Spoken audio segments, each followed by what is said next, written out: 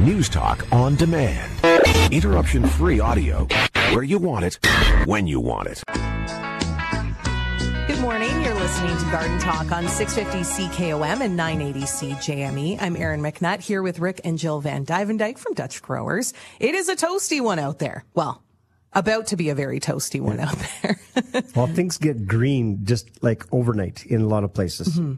We were watching it rain, and then right after it rained, the rainbow came out across the lake, and it's almost like everything just turned a different shade of green. It was just bright immediately. It was amazing. Like it was just like watching the color change. Like that was quite amazing.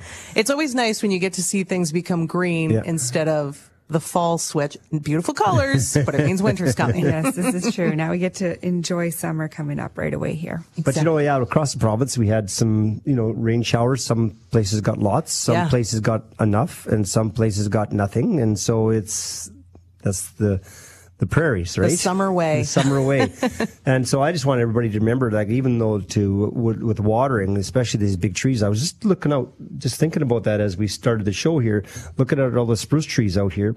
And all the spruce trees have a whack of acorns at the bottom. And that's because we've been in a drought the last few years, and they're stressed.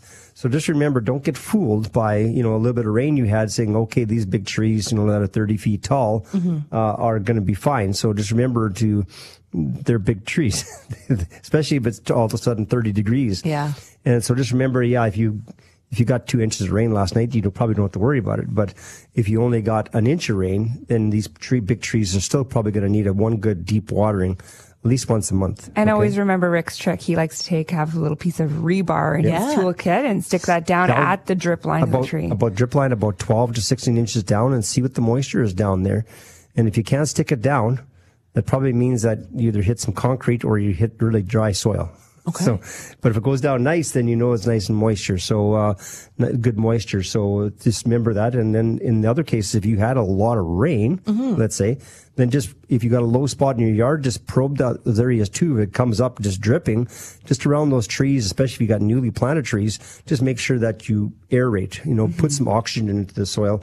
If you're like Regina had some last week they had two pretty good rains out in Regina. But sometimes the rain comes down so fast that you just get runoff around those trees it doesn't too, and so it doesn't ground. seep into the ground. So if you're on a slope or anything like that, you might think, wow, I've had lots of rain, but when you actually go down about 2 to 3 inches, it never actually soaks. Especially in some of the older areas of town where you got the great big trees that are sucking everything up, right?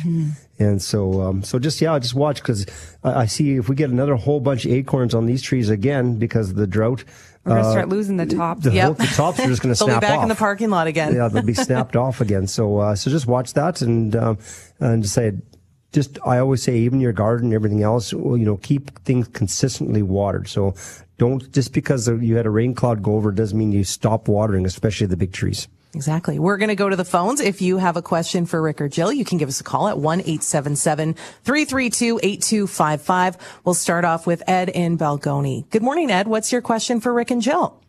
We've got some, I guess they're called tower poplars back behind the fence in the backyard. Yep. And the last couple of years they've been shooting their roots. I guess it's their roots, and little poplars coming up all over the place. Yep. Is there anything I can do with that? Just keep trimming those poplars down. If you want, what you can do is that, let's say they're on the other side of your fence, right? Yeah. So come about 6 feet on your side of the fence, okay? About 6 to 10 feet in that range, and then dig a trench and cut the roots, okay, from the big tree. Okay. And then what you can do is any suckers that are beyond that, then what you do is you take some Roundup and you paint Roundup on the leaves. But you want to cut the roots first. Cut the roots first, because you don't want that. You want to sever the umbilical cord, right? So the root, and then you can go and paint, because they're going to just keep coming up, okay? And then if you dig that trench, what you want to do after you dig that trench is put a barrier down, even a piece of landscape fabric vertically in the hole, okay? Okay. And just to stop the roots from growing back into that area again. And how deep would that trench have to be? Well, you're going to want to be down at least 12 inches, okay? See, our fence is about 5-6 feet from the poplars. So, Right. Really close. I could dig it on the other side of the fence, and between the poplars and the fence. Well, yeah, 5 feet is a little bit close. You want to be 6 to 10 feet, okay? Oh, okay. Because otherwise you're going to cut too many of the main roots, right? And then you'll have a problem that way, okay? So 6 to 10 feet is a better distance to be away, so you don't hurt the tree. Yeah, okay. And we got them coming, like we got an a corner garden. Yep. It's only about 4 feet wide, 16 feet long. Right. We're getting a lot of roots in there. Oh, yeah, the poplar, because every time you rototill, you nick the roots, and then you get poplars will come up. Whenever you nick the roots, and you can nick the roots by rototilling, you can nick the roots by aerating your lawn, you can do anything like that. As soon as you nick the root, up comes a sucker. And in the garden, then I can't do nothing about it. Eh? Well, because the garden, that's all you can do is you can just dig up those suckers and themselves and just cut the root right where the sucker is. Okay, sir. Okay. Thank you very kindly. You're welcome. Thanks, Ed. Yeah, bye-bye. I know. We have Tim in White City on the line. Good morning, Tim. What's your question for Rick and Jill? Well, I've got a weeping birch, well established, probably over 15 years old, 25 some feet tall. Everything else is green but it. And when I go and, bend the very tips, it's still green, and it looks like the buds are there, but I'm just wondering, do you think it'll come back? Or? Yeah, I have a whole bunch of ash trees around the garden center right now that are same thing. And they've done that the last few years for some reason. I'm not sure why, but all of a sudden in July, out pop the leaves. It's the strangest thing. So don't be in a panic. Watch your moisture, okay? So probe the soil. Let's see what the moisture is like out at the drip line of the tree. Yeah. And because birches, they're not going to take a lot of water if there's no leaves on, but when they do have leaves on, they suck a lot of water. Yeah. And so it didn't, the whole tree all of a sudden at once this year, or did the top start slowly first the last few years? It's all brown right now. And it was perfectly fine last year. Oh, yeah. Yeah, so, and it probably kept all the leaves on from last year yet too, right? Quite a few of them, yeah. Yeah, so it might have not shut down the birch, but being that old of a birch tree, that usually doesn't really matter.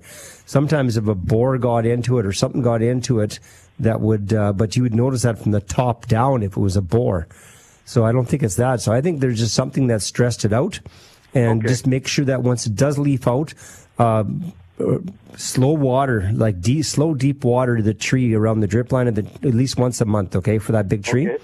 Perfect. And not just the sprinklers on the lawn. I'm saying put the hose out there, let it dribble, and let it run for like 4 hours. Let it soak. And don't fertilize after July 15th on that tree because you'll want it to shut down early this year. Yeah. As soon as the leaves start to pop, give it one shot of fertilizer and then don't do any more this year. Okay, sounds good. Okay. Thank you. Yep. Thanks, Tim.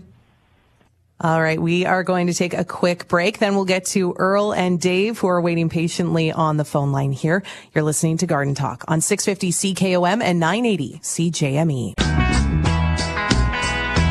I'm Erin McNutt, back with Rick and Jill Van Dyke from Dutch Growers. You're listening to Garden Talk. We have a couple of patient people waiting for us on the line here, so we'll go to Kipling, where Dave is. Good morning, Dave. What's your question for Rick and Jill?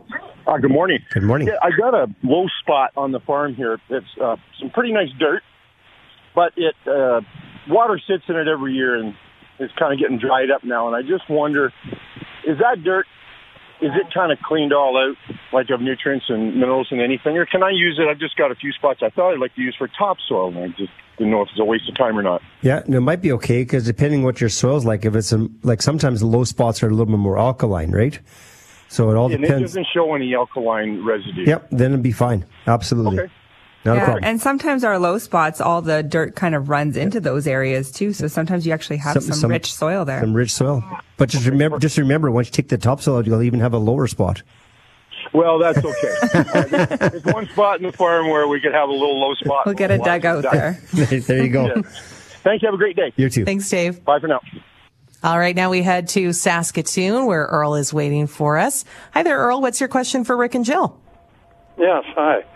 My question is, I planted a dwarf Korean lilac about 10 years ago. Yep. In full sun and a good drainage area. The tree seemed very healthy and really liked the spot it's in until the spring, and there's no leaves, no buds, no nothing. It looks dead. Yep. I bent a couple of branches. They seem really soft.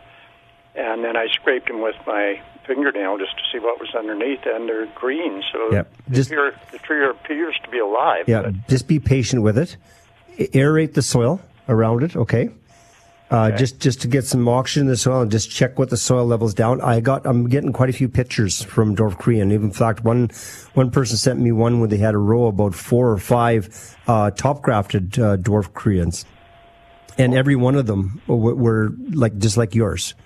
And so, and I have no explanation, because normally those plants, they're tough. They're tough as nails. In fact, I have one along the driveway at the garden center, and I went out, after I saw that email with the pictures, I went up to my driveway, because I have one along the driveway at the garden center, and mine's perfect. It's budding out. It's even starting to bloom. And, but you're getting some of those situations, just like I'm having with the ash trees around the outside edge, where they haven't budded out. So, the only thing I can think of is that, sometimes with those plants, if we get a too quick of a winter, and they don't drop their leaves and they aren't ready, then they get some cell damage in them. Or otherwise, what happens in the spring, it warms up too quick and then it gets cold again, and we also get some cell damage.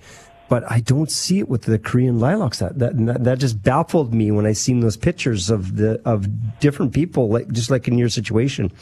But as long as that is still green, just don't overwater it, okay? Just probe the soil and just make sure that, because some people think, okay, well, now it's not living, I'm going to give it way more water, right? But probe the soil first, see what the soil moisture's down 8, 12 inches down, and see what the soil moisture's like. And by doing that, you can probe a bunch of spots, sort of just basically at the drip line of the tree, at the outer edge of the branches, and see what the moisture is like there. And if the moisture is adequate, I would just leave it, okay? If it's dry, then give it a little bit more moisture. And if it's really wet, just aerate as well, okay? How do you aerate Korean lilac? I just use a piece of rebar and just poke holes. Oh, and just aerate around it? Yep, just poke. What kind of spacing, Yeah, about, 8 to 12 inches apart. Oh, perfect. Okay, and then just do it that way. But the only reason I can think of is there might have been some cell damage or something like that because of the winter time, but it's just very unusual for a dwarf green lilac. Right. Oh, that's encouraging. Okay. I'll check around it, make sure it's moist, and if it's not, I'll give it a bit of water, and if it's over moist, I'll aerate. And what do you aerate, about a 1 to 2 foot area around it? Yeah, all the way. Just go basically just at the edge of the branches, all the way around the whole plant. Oh, okay. So get 1.5 foot out. Yeah. Okay. Okay. Well, thank you very much. That's very helpful. You're welcome. Bye bye. Yeah, I think it's good to remember, especially when we're getting those early freezes the early freezes in the fall, and then those late freezes in the spring. After we have the snowfall, we get some bud damage on our trees, and that delays some of the growth on some of the trees. So some of them might be affected and some not, just depending on the area. All right, fair enough. We will go to June in Beachy. Good morning, June. What's your question for Rick and Jill? My question is, I have a couple bushes here, a barberry, kind of the thorny kind, and a 9-bark that aren't leafing out. Yep. I have a few branches on the bottom that are leafing out, and in the 9-bark, it's only towards the middle. They're about 3 years old. They're mulched. They're deep-watered spring and summer. Can I trim them, or do they need to be replaced? What I would suggest do is I wouldn't replace them, because I had the same thing happen on the acreage where a bunch of my barberries, they die down a little bit to the snow level, and then they all you do is just take, just like the last caller, just take your pruners or your fingernail and just scrape the bark, okay, on them. And if they're green underneath, then just leave them. They'll bud out yet. Okay, if they're brown underneath, just underneath the bark, you see the sort of like the sap, underneath. You'll see that it's either green or brown. If it's brown, trim it off down to where you get to the green. Otherwise, if it's green, just leave it, because I even tell people, like, if you got a plant, like I went out into the garden and we got a bunch of perennials that were really late to come up. And so I went out there and tried to replace some, and I put a row of clematises in last fall, and there's about 20 of them. And I thought there's only one that was coming up. So I go and start digging them up. And all of a sudden, this one's coming up underneath the mulch and this one's coming up in the mulch. And so I had a whole bunch of extra clematis sitting around that I didn't know where to plant because all the plants are so good. And one thing to remember is, like, a lot of times we get a little bit like, it's not growing, I should just take it out and start all over again. But getting that root ball established is what's going to make that plant bigger in time. So you might have a year where it's delayed on the top, but that root ball is still getting bigger and more attached underneath. And that's going to make you have a bigger plant in the future. It'll actually, once it gets growing again, it'll actually surpass. So as soon as you start, like your plants there, you should be with a little bit of growth in the bottom or in the middle, like you were saying, is that you should be fertilizing with some 30-10-10. Okay. Now you're going to be using probably about, in the bigger plants, about 1 liter of water. And if it's even bigger than 2 liters of water on the shrubs, mixed with 30-10-10. It has on the instructions how much to put in per liter of water. And do that every 3 weeks until July 15th. And then you'll get that plant to rejuvenate real quick.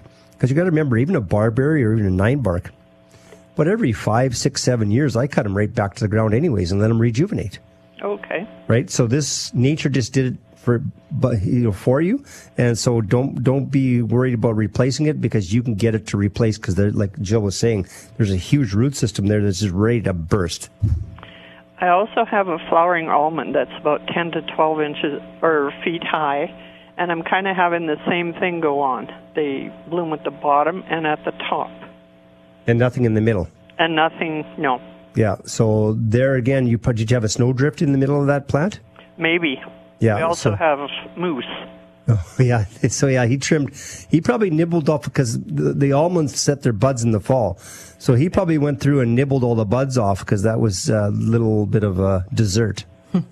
So this year, what should I do for them? Just treat them like you would fertilize them every 3 weeks from Mother's Day until July 15th. To get them to rejuvenate. I have lots of them around my yard because I had 40 deer in my yard last winter. And so I got lots of plants that I'm trying to get to regrow again. I'm just being diligent with the fertilizer. Okay. And but make sure you stop July 15th, okay? All right. It's important because otherwise you'll get more winter damage from them not shutting down in time. Okay. Okay? Okay, I thank you very much. You're welcome. Thanks, June. Enjoy your show. Thank you. Thank you. We are going to go for one last quick call before we take a break for news. This is Dolores in Fort Capel. What's your question for Rick and Jill today? Hi. I planted some raspberries a couple of years ago, and now they want to take over my garden. If I use Roundup on the shoots that are coming up, will I kill the parent plant too? You can, yes. Especially if it's close by. Like, it only translocates so far, you know? Yeah. So if you get some of the outside ones, it might translocate 1 or 2 little plants in toward the other main patch, you know? Sorry, what? If you might lose a few plants around the one that you sprayed, okay? Because the roots are all joined together, okay? The best thing to do is you dig a little trench across where you want to stop, right? Your main patch. Okay. And once you dig that trench and you cut the roots, then you can spray everything beyond the trench. Okay. And then make sure when you got that trench in, while you have that trench in, put some landscape fabric, like some Pro 5, which is the heavy-duty landscape fabric. Put it vertically in your hole, you know, in your trench. Right. And then backfill it in so that now you keep a barrier from the raspberries from going back into that area again. Okay. How deep with the trench? 12 inches. 12 inches. Okay. Okay? Well, I think I'm going to give the raspberries away. Yeah, they'll spread, but you can contain them. It's just a matter of, remember, you put a raspberry patch or anything, like whether it be lily of the valley or gutweed or raspberries or horseradish, anything that spreads like that. Yeah, just put a barrier right when you put them in, and then you can contain them. Okay. Okay. It's too late now. Okay. Thank you. You're welcome. I know. We are going to take a quick break for news, then we'll be back with more Garden Talk on 650 CKOM and 980 CJME. You're listening to Garden Talk on 650 CKOM and 980 CJME. I'm Erin McNutt here with Rick and Jill Van Dyke from Dutch Growers. If you have a question, you can give us a call at 1-877-332-8255. It's been a busy morning so far, but we have a bit of a break. And I know there's been a couple things that you guys wanted to mention this morning. Talking to the garden center in Regina with Tim and Karen out there and Carson. that the Regina area is going through their cycle. We've had it in Saskatoon of the 10 caterpillars. Oh, yeah. And they're just on everything. They're on the cranberries, they're on the shrubs, they're on the trees, they're on everything. So one thing you need to do is there's really simple to take care of. Just the product called is BTK, okay? Okay.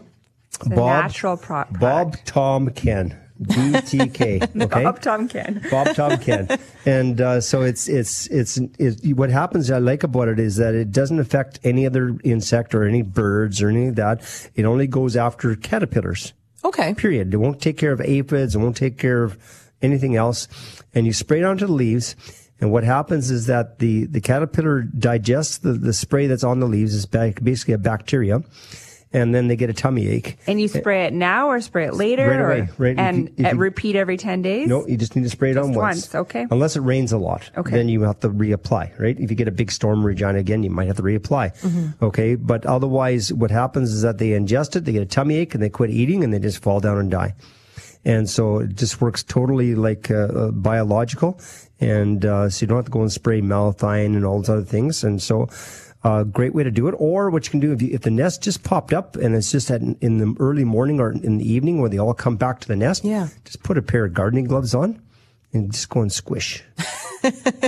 Might feel weird, but effective. Just go and squish. I mean, I've even find a little 10-year-old in your neighborhood. Oh, they'll love it. Or just take a paint stick or a stick or something like that and just rub it up and back and forth, up and down and thing, and they squish really easy. I mean, so you can do it that way too to get rid of them, and that's totally organic way of killing them as well, right? And so, but some of them are in a small bush that's easy to do, but in a tree they're up and really high.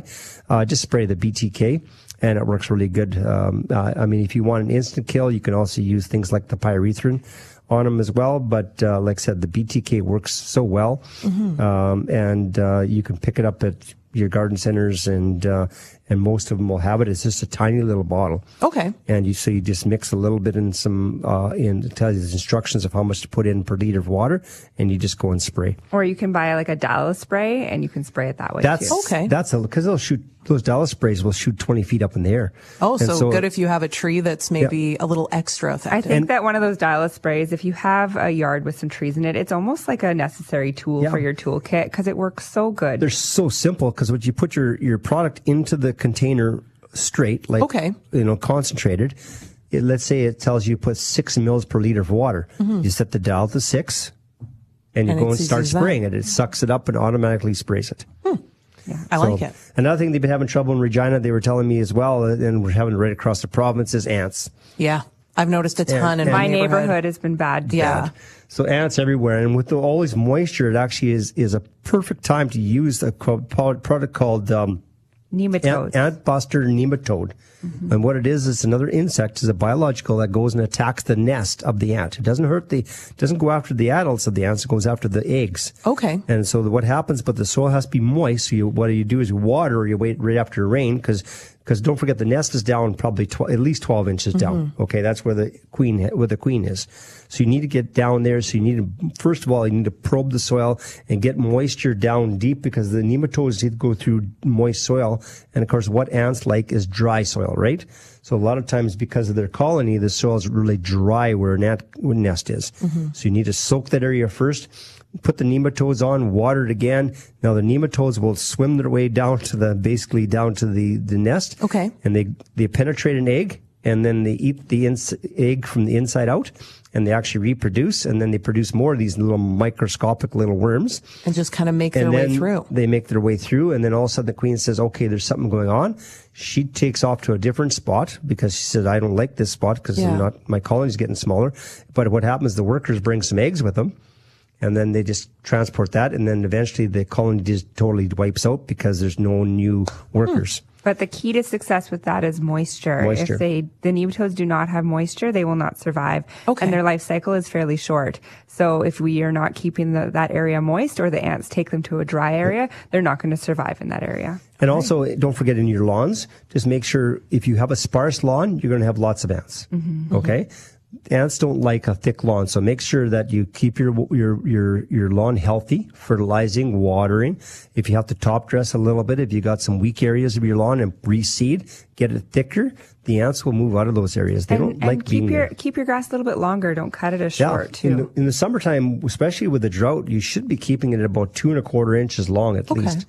Don't keep it 1 inch because that just attracts the ants.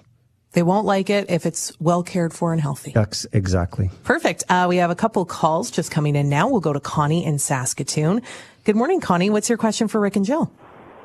Good morning. I have some flower beds that I've developed with shrubs and wanting to keep the moisture down. I'm looking at some product that you can buy, bark and such from bags. Or what's your thoughts on going to the landfill to get wood chips have been put through the chipper, like the trees and such. What are your thoughts on that? Yeah, actually mulching it's your shrub beds, right? You were saying? Correct. Yeah, the shrub beds, the mulching the shrub beds, the plants love that. She's wondering the difference between buying a bag mulch in the store or going to the landfill and getting the other mulch. It wouldn't really matter. The only thing is with the mulch at the landfill, you're getting all different types of mulches all mixed together. Okay. The stuff you're buying in the bag, if you want to buy a cedar mulch, it's all cedar mulch, right? So that's the only difference. But the stuff at the landfill is, and 9 times out of 10, it'll be fine. There's sometimes, very rarely, you'll get some diseased trees that were chipped up with the plant there, but that usually by that time it's composted, that's kind of been dissipated, quite a bit. So it's usually not a problem. Usually the compost. I was finding even when we were at Sutherland School doing that tree planting, they had the wood chips that were freshly chopped up.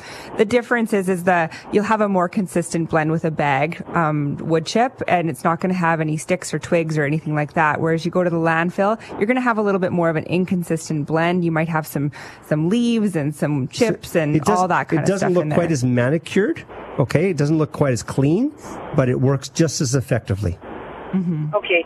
Now there's like there's pieces of wood, yes, correct, Jill. And then there's some product that's like more decomposed in that same department. Which is the better of the two to pick? Both of them. A mixture. Is that right? A mixture. Because the decomposed one actually gives food for the plant. So all the roots will grow into that, and it's because all those bacteria are in that compost, it's actually feeding the roots. So it's perfect. And the big pieces of wood actually make the compost, your cover last longer and puts all air pockets into that soil as well, right? So a mixture of both is actually perfect. Yeah, and remember that you're topping this up a little bit every year too. It's not like you apply it once and then you're done. With mulch, you're always having to replenish it and top it up because it is decomposing underneath. Yeah, it might be every 3 or 4 years or whatever, but you're going to be doing that, yes. And no fabric underneath, okay? Just right on the ground. And so with bugs, that was my concern. When you're bringing, usually you get diseased wood, trees and such, but I just got to roll with it, right, to see what's going to happen. Yeah. In most cases, you're not going to get most of the tree trimmer guys that are trimming it. I mean, you don't know from the public that are bringing it there, but the tree trimming guys, if they got a diseased trees, they're taking it to the landfill. They're being responsible and taking it to the landfill and burying it. But I mean, obviously everybody's just bringing whatever to the compost pile, so there is a risk. But I mean, most times when that compost, if you get the older compost, it's usually not that risk is not that bad anymore.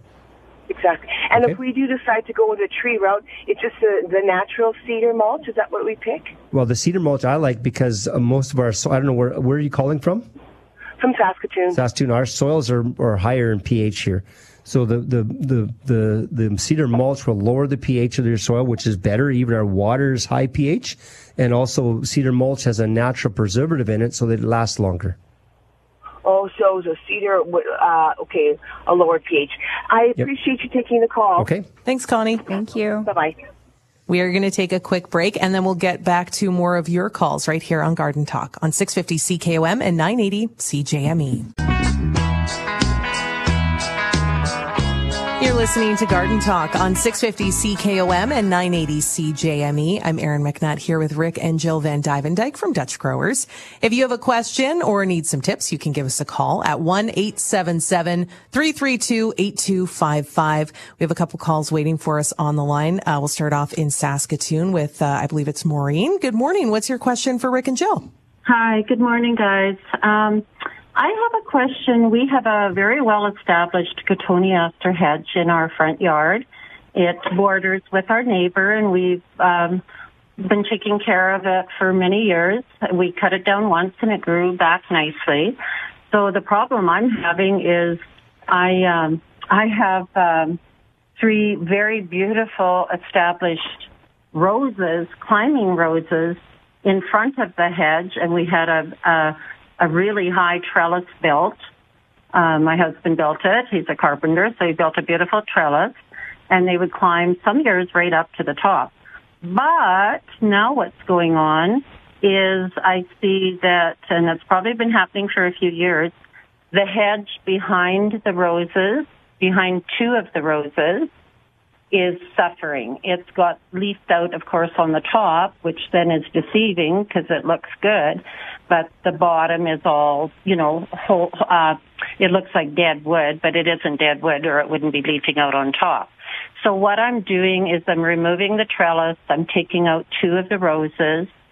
I can leave one of the roses because it's far enough away from the hedge, but we're taking down the trellis and trying to save our hedge.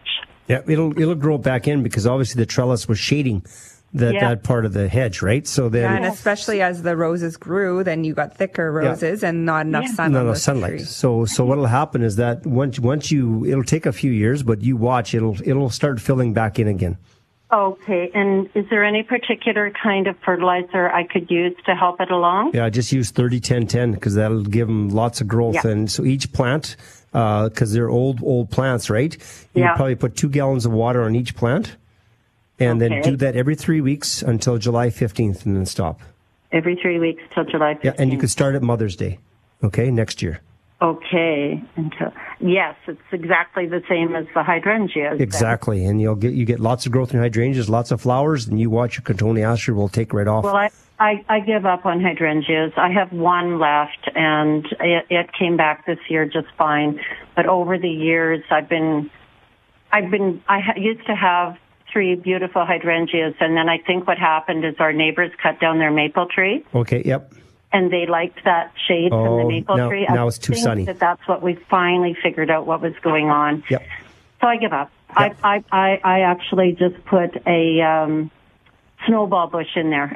Yep, perfect. Another beautiful tree. And they love the sun, so that's perfect. And they look a little bit like the hydrangea. Yeah, just smaller flowers, but actually very similar. For those other listeners, that's a snowball viburnum, right? Yeah, Yes. So anyway, thank you so much. I thought that this was the answer I was going to get from you guys, and yes, it is. So I'll carry on. Yeah, you'll be good to go. I'll just find a home for those 2 beautiful climbing roses. Okay, put an arbor or something like that. Only thing is you're not going to want to move those roses right now because they won't make it, okay? Oh, really? Yeah, because it's going to be like 30 degrees out pretty quick here, right? Oh, yeah. Okay. So but I can still do it later on when we get some cooler weather, right? And you're going to be waiting until basically September. Oh, really? Unless you want to lose them, because it has to be done when they're dormant. Well, I'm not sure if I care. Okay. Fair enough. Take a good ball of earth with it. Okay. Cut the roses down to about, I would say basically 3 feet off the ground type of thing. Oh, I've had to cut them right down this year. Everything was dead from the ground up. Okay. So take a I've only got a couple. I have to step outside because my dog is barking. Yeah. Just remember, take a good ball of earth with it. And then when you put it in, if there's some leaves on it, just put some shade over top of it somehow. You stick an umbrella or, whatever, stick something in front of it to keep the hot sun off of it. Right. And then you have better success. Yeah. Okay. Very good. Okay. Well, thank you. Good luck. Thanks. Bye-bye. Yeah. Bye now. We'll go to Katie in Saskatoon before we head to our break. Good morning, Katie. What's your question for Rick and Jill? Hi, we have a fairly tall lilac bush that other years we've had a lot of lilac flowers on it. Yep. This year there seems to be not as many, but the seed pods, there's so many seed pods on there. Do you have to cut the seed pods off? Like, this is a fairly tall tree. Yep, we cut as many of the seed pods. What you do is every year after the lilacs finish blooming, right? Okay. Give it a light trimming, and that basically cuts all those seed pods off. Then what happens, because they're blooming right now, right, the lilacs? Yeah. And so what happens is that once they finish blooming, which is in about another week or so, then what you do is you give them a shot of fertilizer after you trim them, and then they push on some growth, and then they have twice as many flowers next year. Okay, because it's quite tall, so I'm not sure if we'll be able to reach even the top of it. Yeah, and what you can do, too, if you don't want it that tall, is that you wait till it's dormant, okay? And then you cut the tree back in half if you want. Okay. And then, but the next year you won't get flowers, but then you've now reduced the size of it. Oh, okay. Right? If you want. If you don't mind it being tall, then just trim off as many of those old flower heads as you can after they finish blooming. Okay, so that's the trick, is the flower heads have to come off in order for new flowers to grow. To have more new flowers. Yeah, it's not necessarily, you still will get flowers, but you'll get way more flowers if you cut those off, and then because the tree's trying to reproduce itself, right? So as soon as you cut all those off, it's going to want to reproduce itself some more. Right. Okay. And that won't look so ugly either. Exactly. Exactly. Okay, good. Okay, thank you so much for your help. You're welcome. Thanks, Don. Okay, have a good day. Bye-bye. You too. We're going to take a quick break for news, and we'll take more of your questions on Garden Talk. We have Dawn waiting for us on the line, so we'll join Dawn right after the news break on 650 CKOM and 980 CJME. We're back with more Garden Talk on 650 CKOM and 980 CJME. I'm Erin McNutt here with Rick and Jill Van Dyke. We have had Dawn patiently waiting through the break here, so we'll jump right to the phones. Dawn in Saskatoon. Good morning. What's your question for Rick and Jill today? Good morning, Rick and Jill. Bought some new shrubs, red currant and black currant. They looked really good when we put them in. And the leaves on the bottom of the trees are turning yellow now. Yep, that's a moisture issue. Now, what happens with them is you need to probe the soil, because what happens with new plantings is that you take them out of the pot and you notice all the roots are nice and tight together, sometimes growing around in a circle around the outside edge of the pot. And you stick it into the ground, right? Yeah. And then you water the soil around the plant to get it watered in really well. And so the topsoil is nice and moist. But now you had leaves on top of the plant, and with the sun, just like in the garden center, we're watering those plants all the time because, the leaves are out and the sun's shining and sucking all the moisture out of the root ball. Okay. That's still happening, but now the roots aren't out into the soil around it, so it can't grab it yet. So it's actually drying the root ball out. Okay.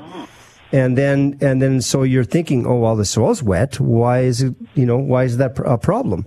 And so you need to basically stick your finger into the root ball, or even just not wet the soil around it, but just put the hose right in the middle of that root ball where the pot is, and give it just a little bit of water as if you were watering that pot. Okay? So where normally we tell you to water around the drip line of the tree, you might want to water closer to the center of the plant. On a new planting only, right? Oh, and then even though we've been watering steady, it's not getting enough, is what you're saying. Now, I'm going to tell you the other story, half of the story, okay? So that could be that it's not getting enough because you're not watering, enough, and it's hot out. The other thing is that you get the same symptoms if the bottom of the hole you dig. Sometimes you dig into heavy clay. Now, you're from Saskatoon, right? Yeah. A lot of part of Saskatoon is, except for maybe Stonebridge, is heavy clay. Yeah. Stonebridge is sand, right? So what happens is you dig a hole and then you water it, right? And then you see the leaves, then there might be moisture, and you fill up that I call a pan you just dug into or a bowl you dug into that clay. Now you fill up you water real heavy, and now the bottom of the root ball might be sitting in water, and then the leaves start turning color, and then you give it more water. Then now your bottom of the hole's filling up and you don't even know it. And you start getting root rot. And you'll get the same symptoms as it drying out as it is too wet.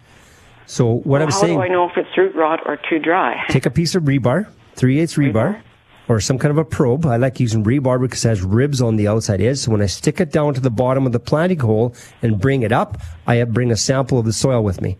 If it's really wet, I'll know I'll have to aerate, right? Poke more holes. If it's really dry, and now I can stick it into the soil down to the bottom and pull it up, but I also can stick it right into that root ball. And now I can check both places, right? Okay. And so I always tell people, don't water by the look on the top of the ground, because I can walk into your yard and wouldn't tell. I'll have hanging in my hand a piece of rebar to be able to check the soil to tell you what's going on, because I can't tell by walking into the yard. Okay. Where do you handily get rebar from?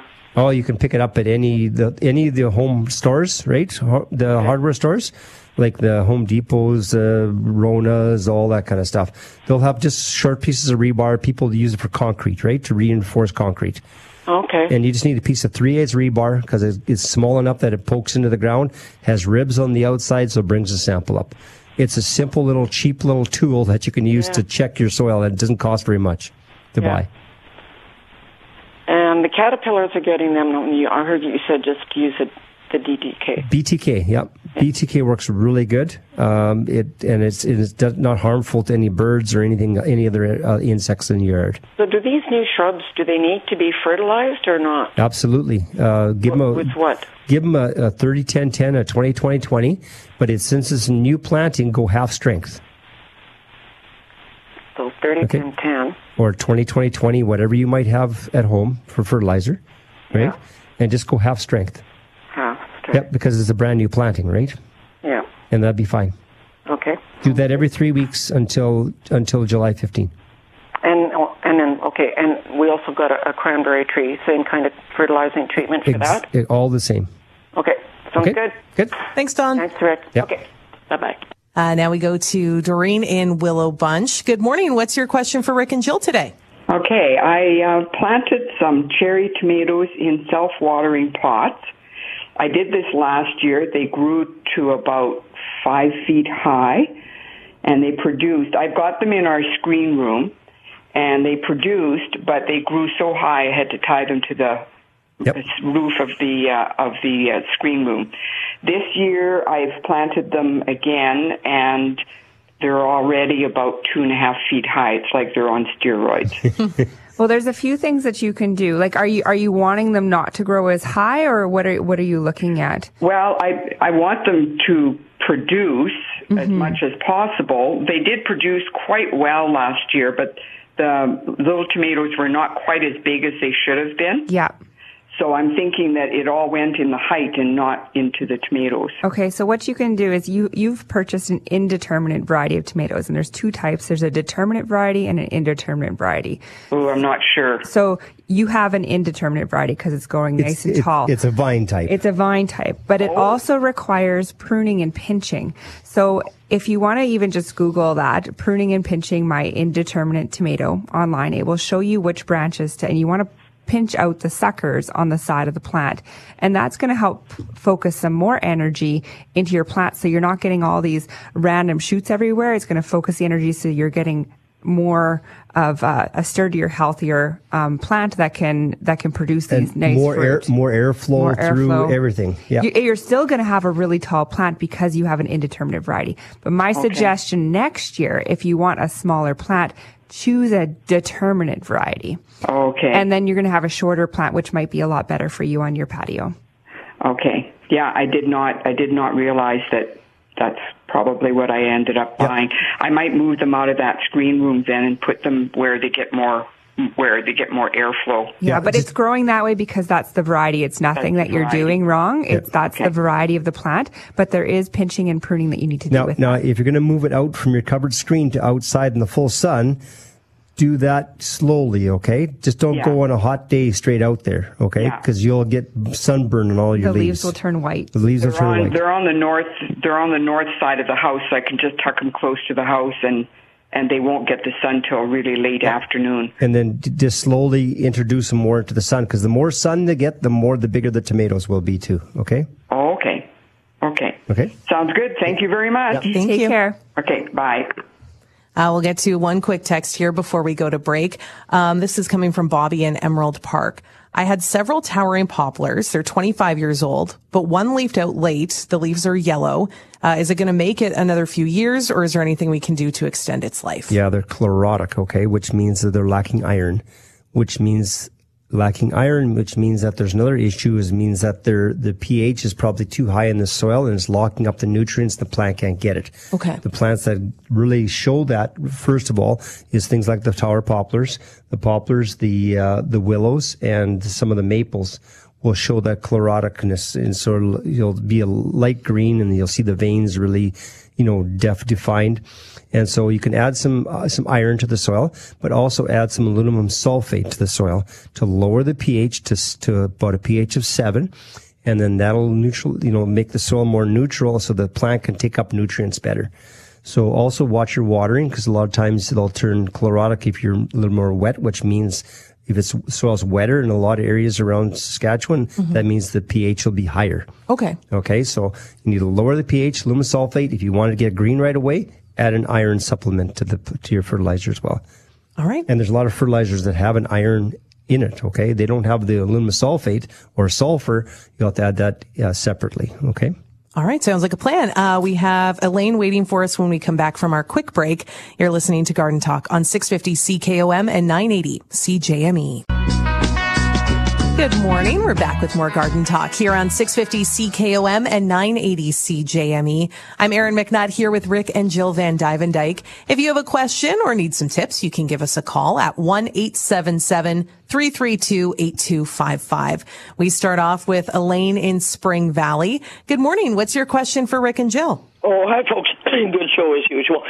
Rick, the good news on my rose cherry tree. Yep. It's looking wonderful. Perfect. And now we've had about 3 inches of rain in the last week, so it's really doing well, but still not blooming. I think it's a bachelor. You might miss this this year. You might not have, if it hasn't bloomed yet, you probably won't get them this year. But it's doing well. But anyway, I wondered, I transplanted some tomatoes this week and some chives, and the roots were really quite coiled within the little pot that they came in. Yep. So I took a scissors and I trimmed those coiled roots off. Yep. Did I do the right thing? Yep, that's fine. I mean, you sometimes you can just take your fingers and kind of tickle them loose, Oh, but they were too tight. But they're too tight. Yeah. Sometimes I even just take an X-Acto knife and just run some, lines down them. Yeah. That works as well. But you got to remember, if you do it too much, you're cutting all the roots off, right? Yeah. No, I didn't. I just did the outer ones. It's fine. Totally fine. Great. Okay. Thank you so much. Keep up the good work. You're welcome. Thank you. Okay. Bye-bye. All right. We have Lori on the line in Blackfoot. Good morning. What's your question for Rick and Jill? Good morning. Just wondering if you guys have any ideas about stopping cutworms. I seem to have a lot this year, and I've never had a problem with them before. They've already taken down about 4 of my tomatoes, a couple of peas, and beans. Yep, there's a couple old tricks. The old trick everybody's grandmas taught them is put the coffee can around the plant, right? Yeah, and actually, I put like a 3-gallon pail that's got the bottom cut off around my tomato plants, and they took down those ones too. Oh, they probably got inside before, or we're inside there. The eggs and masses were inside there before you even put it down there. The other thing you can use is, we used to use things like Dazinon, but they're all off the market now, okay? Yeah. We used to take care of them. So now you can use a product called Grub Out Nematode. Okay, just like I talked earlier in the show, I talked about Ant Out. Yeah. Now this is called Grub Out, and Grub Out is a nematode again. Is where you put it in for your sod webworms, for your cutworms, any of the kind of those grubs in the soil. It's a nematode. They basically seek and destroy. So you have to water make the soil moist. But the one thing nice about the grubs is they're not quite as deep as the ants are. So you don't have to water quite as deep, right, with the grubs. And then you spray this onto your soil, and then you water it in again afterwards, and then they go and seek and destroy the grubs, and they eat them from the inside out. Okay. Okay. All right. And it works really well. And you can use a product called BTK if you spray the base of your plants. But the problem is with the cutworms, usually before they get a tummy ache and die, they've cut your plants off. Right? Okay. So that's why you're better off to get rid of the bugs completely, and by using the nematode, and it works really well. They also don't like the tilled soil as much as well too. So if you till your soil up in the early spring, that sometimes will help as well. Yeah, and that was the only thing my husband and I were talking about, what we had done different, and we didn't till in the fall. We usually till in the fall and the spring, and last year we decided, well, we're going to try a little bit of no-till. Mm-hmm. Well, I won't do that again. Yeah, no, and actually, even if you till, even if sometimes what's even better, what I find is that you dig with, depending on the size of your garden, obviously, is that if you dig with your till with a shovel and just leave it lumpy. Yeah. Okay. Yeah. Then it's a little bit bigger area. It's hard to do, but on the acreage, I used to take my cultivators through it then, right? Rather than rototill it, because then it used to leave it open, leave lumps and everything else, and by spring comes, all the frost just loosened up all those lumps anyways. So it worked really well, but then it got air down and frost down in to get all those kind of grubs into that were living in the soil. Okay, yeah, we do live on an acreage, and it's a fairly big garden. So cultivate rather than rototill in the fall. Okay, all right. Well, thank you so much. Yep. Thanks, Lori. Have a great morning. Yep. You too. We have a couple of texts that we can get to here before our next break. This one is coming from Marlene in Saskatoon. It says, some of my Patriot hostas are curling up along the leaf's edge. For the first time, I fertilized with 20-20-20, and they grew really quickly, taller than usual. What should I do with them now that they're getting healthy? You just want to, if they're getting healthy now, you just want to do the same thing. You want to keep fertilizing them and really watch your watering. I think that's the biggest thing, is inconsistent watering with your hostas is when you'll start getting that little bit of leaf curl, especially when it's starting to open up and grow. So watch your watering, keep it consistent, fertilize about every 2 to 3 weeks, and you should be successful. And sometimes there's a little virus that comes into the hostas as well. It doesn't really affect the hostas other than what you see a distorted, like curled up leaves on the edge. Basically it makes it just look differently. It won't really kill the hosta that I've seen. It hasn't killed it, but just some people just don't like that curled up, pucker type of looking leaf. I don't see that as much on the Patriot hostas, but definitely if you're noticing something and it's continuing to spread through your hostas, take a picture and send it into your garden center. We can help you out with that. Perfect. This one is coming from Alberta. I have a lot of cutworms this year. We were just talking about that. Any suggestions in an already planted garden? Yep. So just use the grub out nematode. Works really good. And it comes in a little ball. And then you have to use a special sprayer. That's one thing about it, is either that or in a watering can, you can do it too. But otherwise, you put it in a special sprayer because you can't use a regular Dallas spray with them because the nozzles are too small and the nematodes plug up the nozzles. Okay. So there's a nematode sprayer that you use to spray it out, and it works really good. And just have to follow his instructions, and it does work really well. Like, we get people coming in, and when they get them, they said, yeah, it worked awesome. Or again, a collar around the plant, or using toilet paper rolls and aluminum foil works around the collar of the plant too. Yep. Okay. Mm-hmm. A good at-home remedy. We have Rob in Rostern. I have 2 globe cedars that are massive at 10 feet in diameter. How do I prune them back, and when is the best time to do that? And is it possible to achieve a target of half their current size? No. Yeah, you can. Sorry.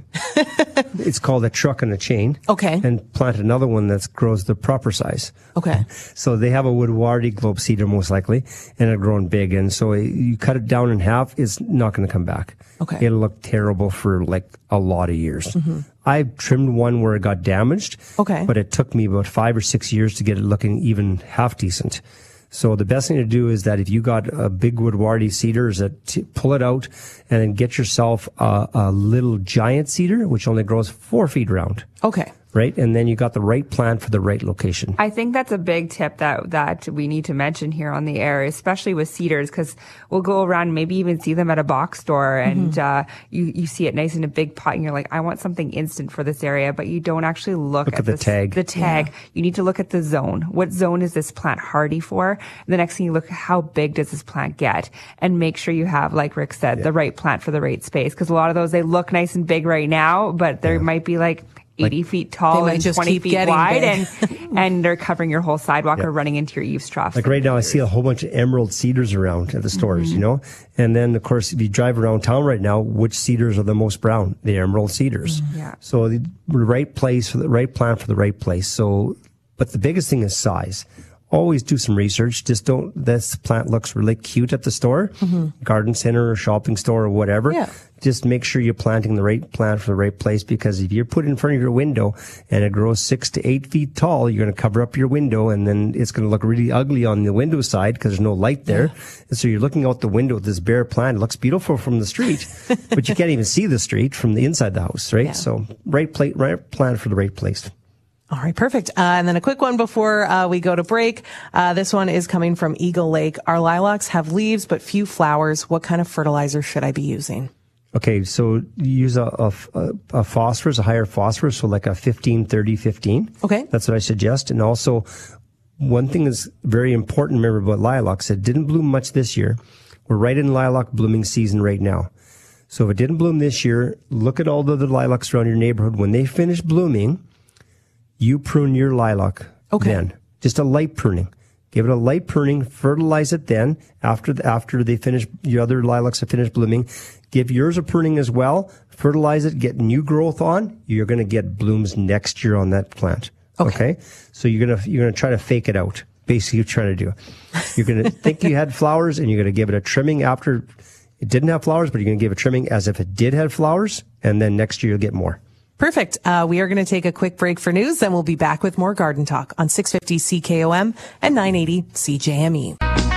We're back with more Garden Talk on 650 CKOM and 980 CJME. I'm Erin McNutt here with Rick and Jill Van Dyke. If you have a question or need some tips for your yard or garden, you can give us a call at 1-877-332-8255. We've had a couple people patiently waiting through the break for us, so we'll go right to the phone lines, starting off with Carol in Saskatoon.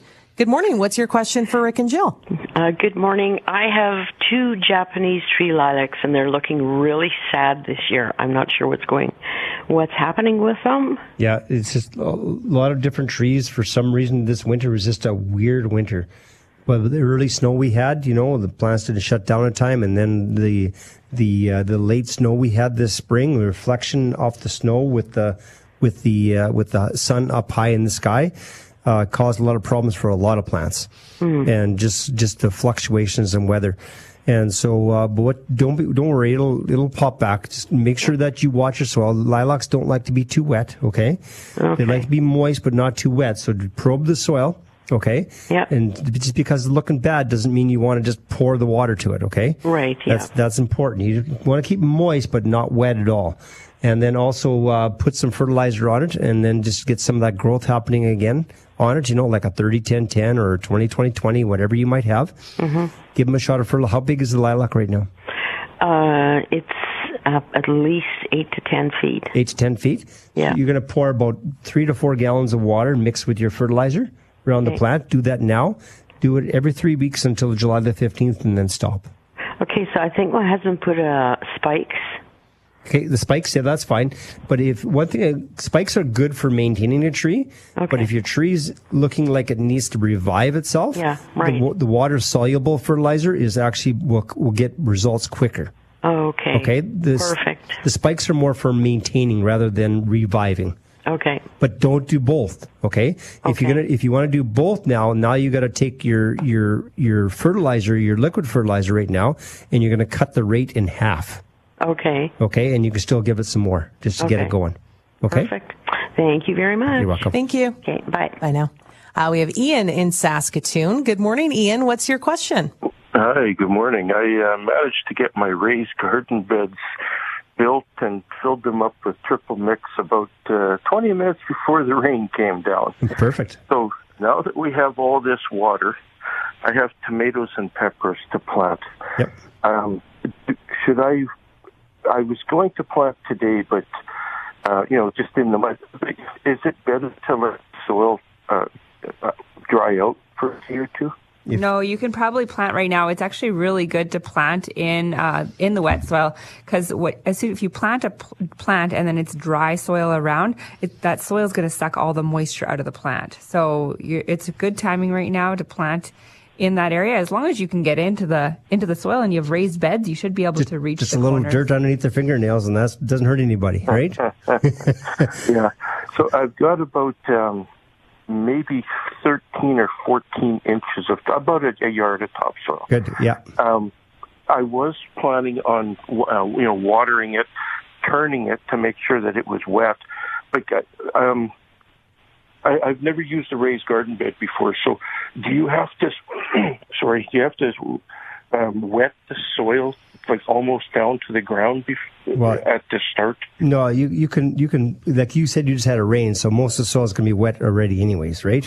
I think the biggest thing is your transplants are usually in like a cell pack or even a 4-inch pot.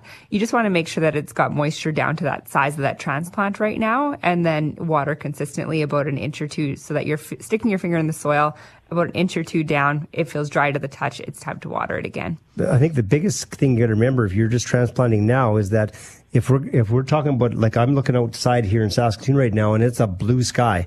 So if it's going to be 30 degrees and you're going to go straight outside, if you had them inside sort of protected, it just make sure that you're not acclimatizing the plant. You're going right out into the hot sun.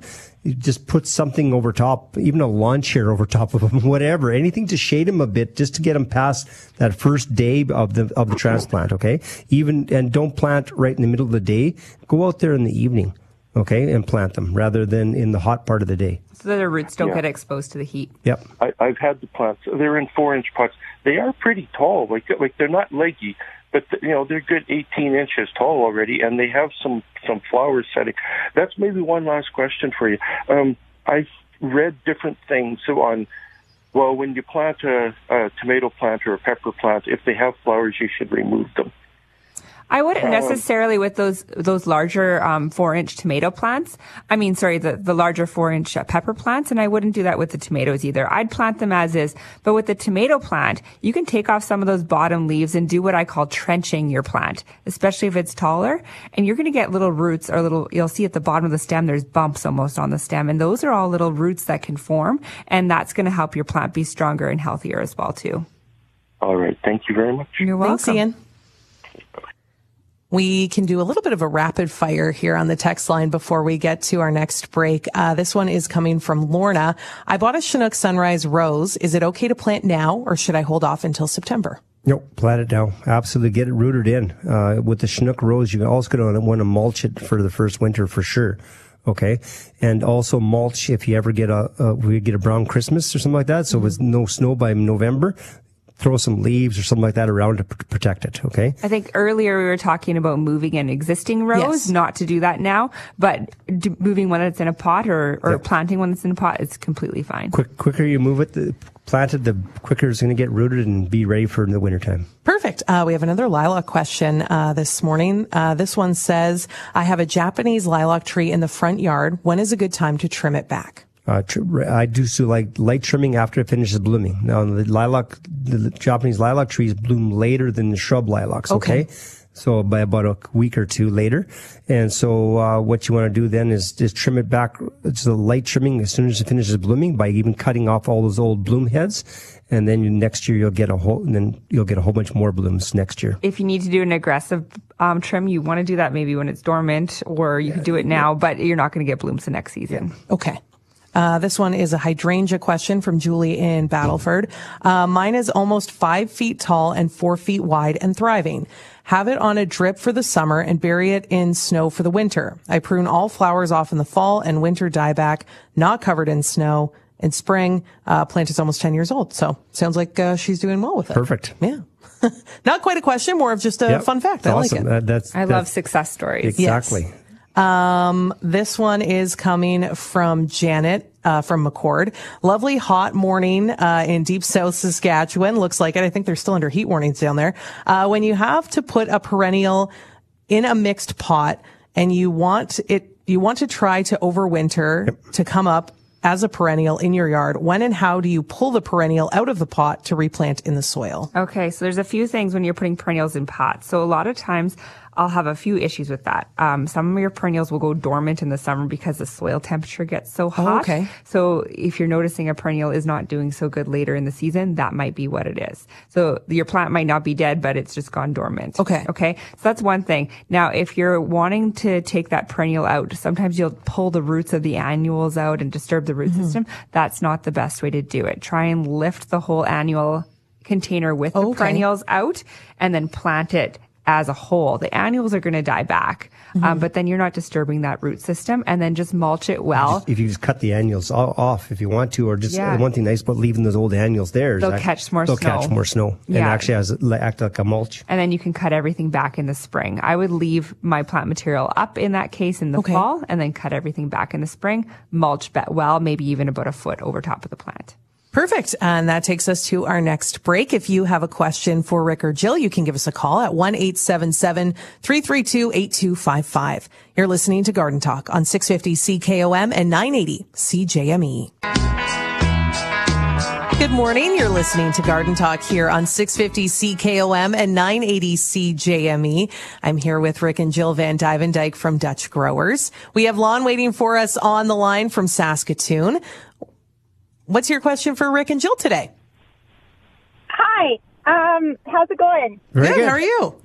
Good. I've actually talked to Rick about this way in the back a while ago, but I planted about 4 Calmer birch trees in a corner in my yard about 8 years ago, and 3 of them are huge, and a couple years ago we lost one, and then we replanted and we lost it again, and Rick kind of thought that it was because just in that one corner, maybe that one tree was getting too much water. So I was kind of just wondering what you would recommend for a tree there, because it's kind of a weird looking hole, like if there's a tree that likes lots of water. Yeah, there's some trees that like lots of water, but they get quite a bit bigger than your upright birch tree does. Okay? Like you can plant an alder, like a prairie horizon alder. Loves the moisture, lives in the bog areas, like on the edge of the bog, not in the bog, but at the edge of the bog. But sometimes all you need to do, if you have the room, is build a little bit of a pitcher's mound in that corner. So you raise the soil up just a couple, 3 inches, right? Enough so the water doesn't sit around there, and it has to be wider. The pitcher's mound has to be wider than the planting hole.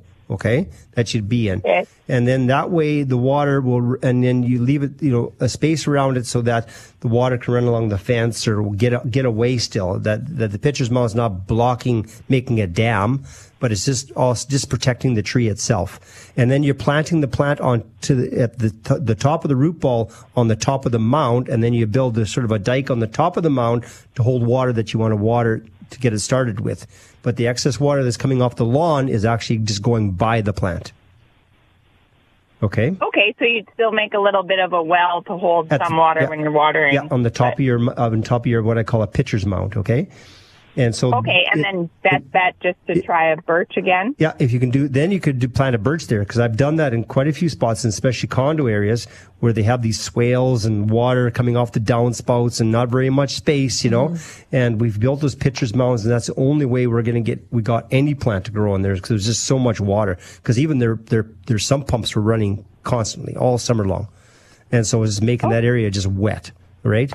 And so either pitcher's mound, or otherwise if you have lots of room, you can go to a prairie horizon alder, but I'd still build the pitcher's mound no matter what plant I'd put there. Okay. Thank you so much. You're welcome. That helps a lot. Yeah. Good luck. We have a couple texts that we can get to here. This one from Wanda in Saskatoon. What would be putting holes in my hollyhock leaves? I can't see any evidence of insects or caterpillars. What should I do to treat it? Yeah, it could be, with the hollyhocks, it could be a number of things. It could be a slug at nighttime, could be coming. It could be a leaf hopper, which they just, as soon as you come by, they fly off and take off. So there's a whole bunch of different bugs that come and go. And so the other thing that it could be is a fungal too, because the fungal, you usually will see browning on the leaves first, and then the brown will fall out, and then you'll have a hole there as well too. And sometimes that's just from, watering in, when there's sunlight out, and the water droplet acts like a magnifying glass. Okay. And it burns a hole in the leaf. Mm-hmm. Sometimes you'll see that too. Just make sure, try to water early in the morning. And then by the time the sun gets really hot, the leaves are dry. And don't water in the evening, okay? Because otherwise the water sits on the leaf all night long, and then you'll get fungals as well. If you think it's a bug, some products that you can use, but if you don't actually see a bug on the leaf, then that would be an issue. But Bug X-Out would be the one I would use. But take a look at the bottom side. If you're looking for the bugs, you got to look on the bottom side of the leaves, okay? That's where they'll be. The new growth, the buds, and the bottom side of the leaf. They'll be sitting there. They won't be sitting on the top of the leaf. Okay. This one coming from Cam and Esther Hazy. I have a 2-year-old Selkirk flowering crab. I just planted this spring and it bloomed early. Now the flowers are gone and it seems to have lost some leaves. The remaining ones are kind of a greenish purplish, not very green or vibrant. Is that normal? That's normal, because the leaves will be a little greenish purplish, but watch your moisture. Just like I was talking about earlier about new plantings, the root ball sometimes dries out, but the soil around it's wet. So watch for that. But then also sometimes what happens if you overwater it and the bottom of the hole fills up, you'll get the same results. So probe the soil down to the bottom of the planting hole. Find out what's happening down there. If it's wet at the bottom of the planting hole, aerate, poke some more holes. Okay. If it's dry, give it enough moisture just to keep it so it sustains itself. And when you water it right at the trunk of the tree, so you're watering that root ball that came in that pot, basically. Okay. Sounds good. They're wondering, should they be fertilizing at all? You can fertilize it, but I don't like using like a 30-10-10. I won't let you use that. I'll use more of a transplant. Actually, if you just planted it, use a transplant fertilizer. It's called transplant or root booster is another name for it, and that'll just help get the roots going, because that's the role. You're not trying to force a growth at the top right now. I want to establish a root system. Perfect. This one is, we were talking a little bit about ants and kind of pests earlier. So this one's pretty on brand for the day so far. Dale is wondering, this year they have some big mounds of ant hills. What's the best way to get rid of them? Yeah, the best way is you can use an ant dust or diatomaceous earth. Okay. A lot of diatomaceous earth is an organic way of killing the adults. But to really get rid of the queen from producing so many eggs is wetting that area really well first, right down to the ant colony, which is 12 inches down approximately, and then putting the ant out nematodes, which is an insect that goes after the eggs of the ants. Will that work in an area that does not have any grass or anything like that? Yes, it will. It will. It will in any area as long as you can get water to it to moisten it first. The only areas it doesn't work for is underneath patio stones. Okay. Because how do you water underneath the patio stone? Yeah. It's dry underneath there, and they need moisture to nematodes to go through the moist soil. So underneath like a sidewalk or underneath the patio stones, it's dry underneath there, and the nematodes will never get to that area. But remember, you need to keep that area moist in order for it to the nematodes to work. So you can't just soak the area, put the nematodes in, and then leave it. Just wander away. You got to keep it wet. Nematodes keep moving from place to place in the colony, so you want to keep it moist. Okay. And probably the last one we'll get to on here. This one is from Karen, just northwest of Saskatoon. I have a patio tomato that has blossom rot. It's in a big pot sitting in a water bath. I only water from the bottom. My other tomato plants are fine. It is a slicer tomato. Yeah. Some varieties are more susceptible to blossom end rot than others. Okay. So it could just be choose a hybrid rather than an heirloom variety if I'm doing that. But you need to add a tomato fertilizer is really important, and consistent watering too. I mean, she says she's using bottom watering permit. So that plant might be maybe saturated and then go really dry, and then saturated and then really dry. So with a tomato, you're better just to keep it consistent. Stick your finger into the top 2 inches of the soil. When it feels dry to the touch, water it. And then make sure you're on a consistent pattern with that. So we'll see blossom end rot from a few things: inconsistent watering or lack of nutrients. So make sure you're watching both. Calcium is a big one, right, for tomatoes. But honestly, like Jill was just saying, it's inconsistent watering that causes the blossom end rot mostly. All right. And that brings us to the end of the show for today. Thank you so much for all your calls and texts. And Rick and Jill will be back next week for more Garden Talk right here on 650 CKOM and 980 CJME.